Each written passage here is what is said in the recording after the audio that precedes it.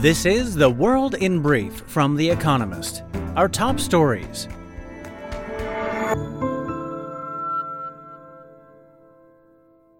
A lawyer for Donald Trump signed a statement in June stating that all classified material held at Mr. Trump's home in Florida had been returned to the government, according to the New York Times. But on August 8th, federal agents reportedly removed 11 sets of classified documents, including material marked top secret. The warrant to search Mr. Trump's home was issued because America's Department of Justice said it believed that the former president violated the Espionage Act, which prohibits the possession or transmission of national security information. Sir Salman Rushdie, the Booker Prize-winning novelist, was stabbed several times when he was about to deliver a lecture in Chautauqua in upstate New York. Sir Salman was airlifted to hospital. His agent said he was put on a ventilator and may lose an eye. A 24-year-old man from New Jersey has been arrested and charged with attempted murder. The Satanic Verses, Sir Salman's fourth novel, inspired condemnation upon its release in 1988. Some Muslims judged it blasphemous, and Iran called for his death. America's House of Representatives approved a $430 billion climate tax and health care bill, delivering a boost for President Joe Biden ahead of November's midterm elections.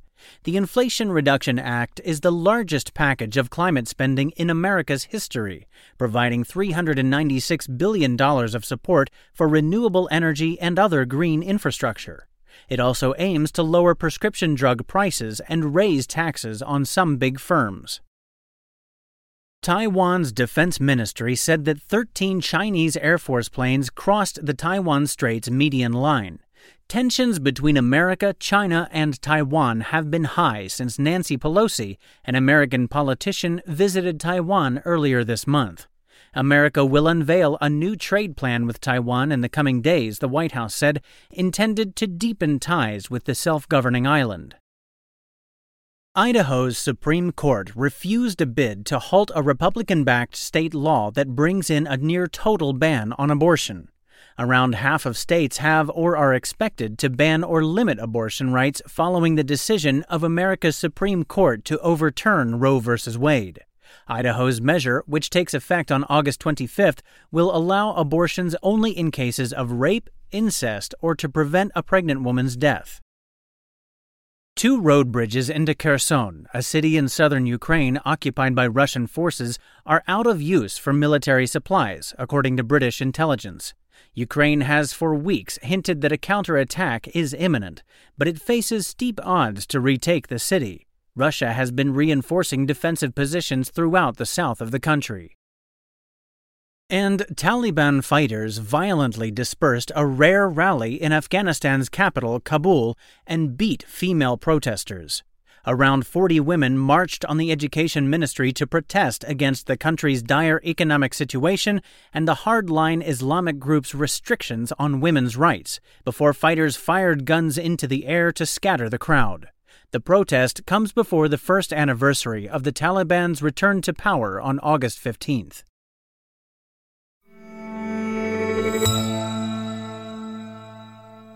And now, here's a deeper look at the day ahead. Rushdie in hospital after attack. Sir Salman Rushdie, an Indian-born British novelist, has faced hardship because of his work. Some Muslims judged The Satanic Verses, the author's fourth novel, published in 1988, as blasphemous. Iran called for his death, forcing him into hiding.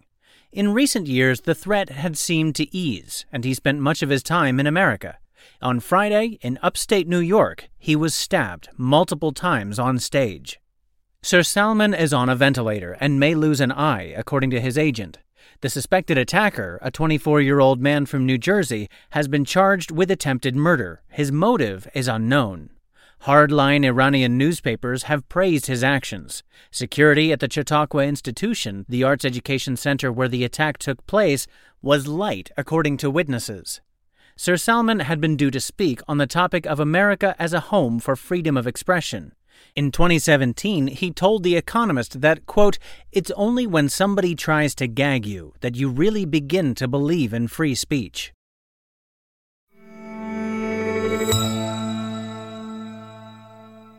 Run Ron?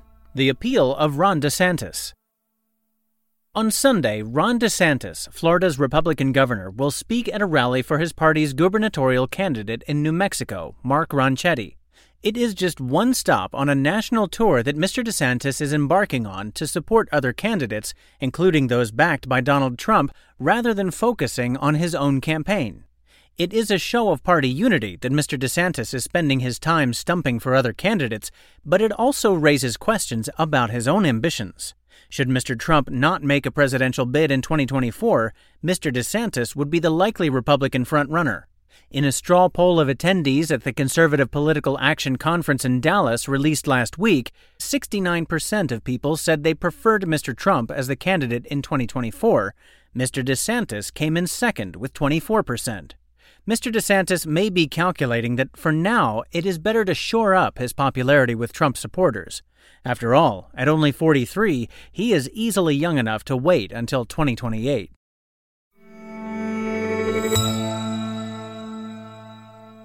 The European Championships find strength in numbers. Sports fans waking up in Munich on Sunday are spoiled for choice. Fancy breakfast in the Olympia Park while watching a triathlon? Or how about track cycling at the Neue Messe München? Or table tennis at the Audi Dome? Until August 21st, Munich is hosting an experiment. The associations of 9 sports, including athletics, beach volleyball, canoeing, cycling, gymnastics, rowing, sport climbing, triathlon, and table tennis, have decided to run their European tournaments in tandem in a single city.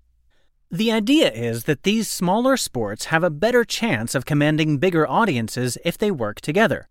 That makes sense. After all, the Olympics is more than the sum of its parts.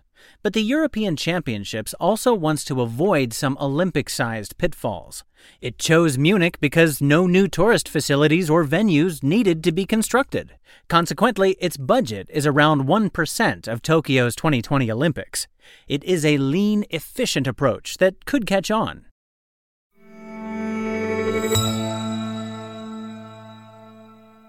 Why thinking hard exhausts your brain.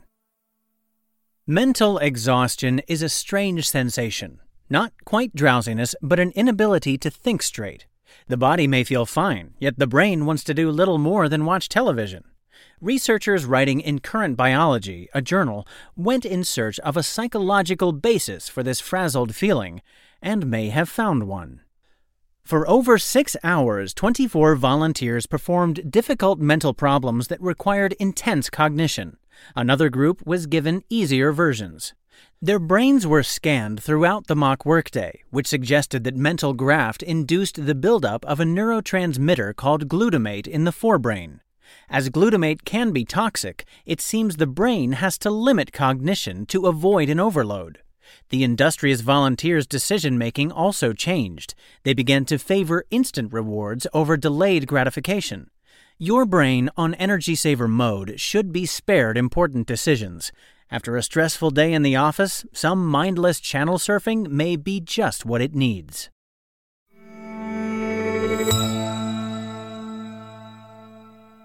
Weekend Profile. Robert Habeck, Germany's energy hero. Olaf Scholz may be Germany's chancellor, but to many, the man of the hour in Berlin is Robert Habeck, his vice-chancellor and minister for economy and climate change. This is not just because the senior-most green in the three-party ruling coalition pips his boss in the polls. Since this government took office in December, Mr. Habeck has consistently been named the country's most popular politician. It is also because his job as Energy Supremo puts the chatty, studially casual 52-year-old on the front lines of the biggest crisis Germany has faced in a generation. By most accounts, Mr. Habeck has done well. Russia's invasion of Ukraine in February placed Germany in a dilemma. Decades of misguided policy had hooked Europe's biggest economy on Russian fossil fuels. Pipelines from Siberia supplied 55% of its natural gas. But with a mix of charm, money, and deal-making, Mr. Habeck has helped shield Germany from potential blackmail by trimming gas use and finding new suppliers. Enhancing his reputation for pragmatism, some would say lack of principle, the vice-chancellor muted his green beliefs to reignite mothballed coal-fired power stations. A similar nose-holding green light may also keep Germany's last 3 nuclear power plants open. They were due to close in December as part of a long-standing plan to scrap nuclear power. Polls show even a majority of Green voters realize that right now, that would be stupid. Mr. Habeck, who hails from Germany's northernmost state, Schleswig-Holstein, earned a Ph.D. in literature before entering politics. But it is his trademark 3-day stubble, preference for open-necked shirts, and penchant for blunt honesty that seem to please voters. He has also won points for working smoothly with Annalena Baerbock, the foreign minister, whose choice as the Greens' candidate for chancellor in last year's election was tough on Mr. Habeck, by his own admission. But the easygoing manner disguises a sharp statesman. Visiting Ukraine last summer, Mr. Habeck suggested supplying the country with defensive weapons. Rivals from left, right, and center called him irresponsible. Who looks silly now?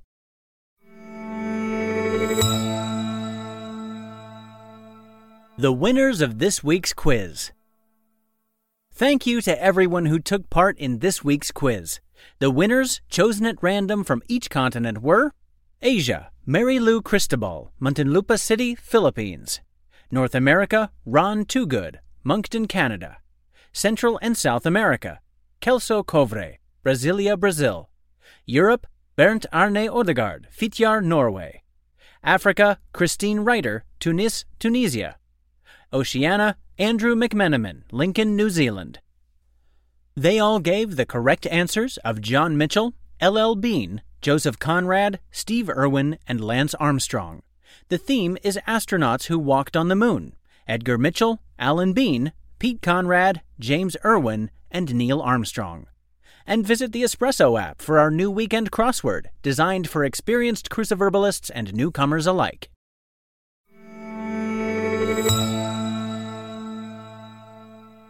Finally, here's the quote of the day from H.G. Wells, who died on August 13, 1946. We all have our time machines, don't we? Those that take us back are memories, and those that carry us forward are dreams. That's The World in Brief from The Economist, available 3 times every day of the week. You can also hear interviews and analysis from our journalists, including our current affairs podcast, The Intelligence, on your podcast app. And subscribers to The Economist have access to each week's full edition in audio. Just download The Economist app to start listening.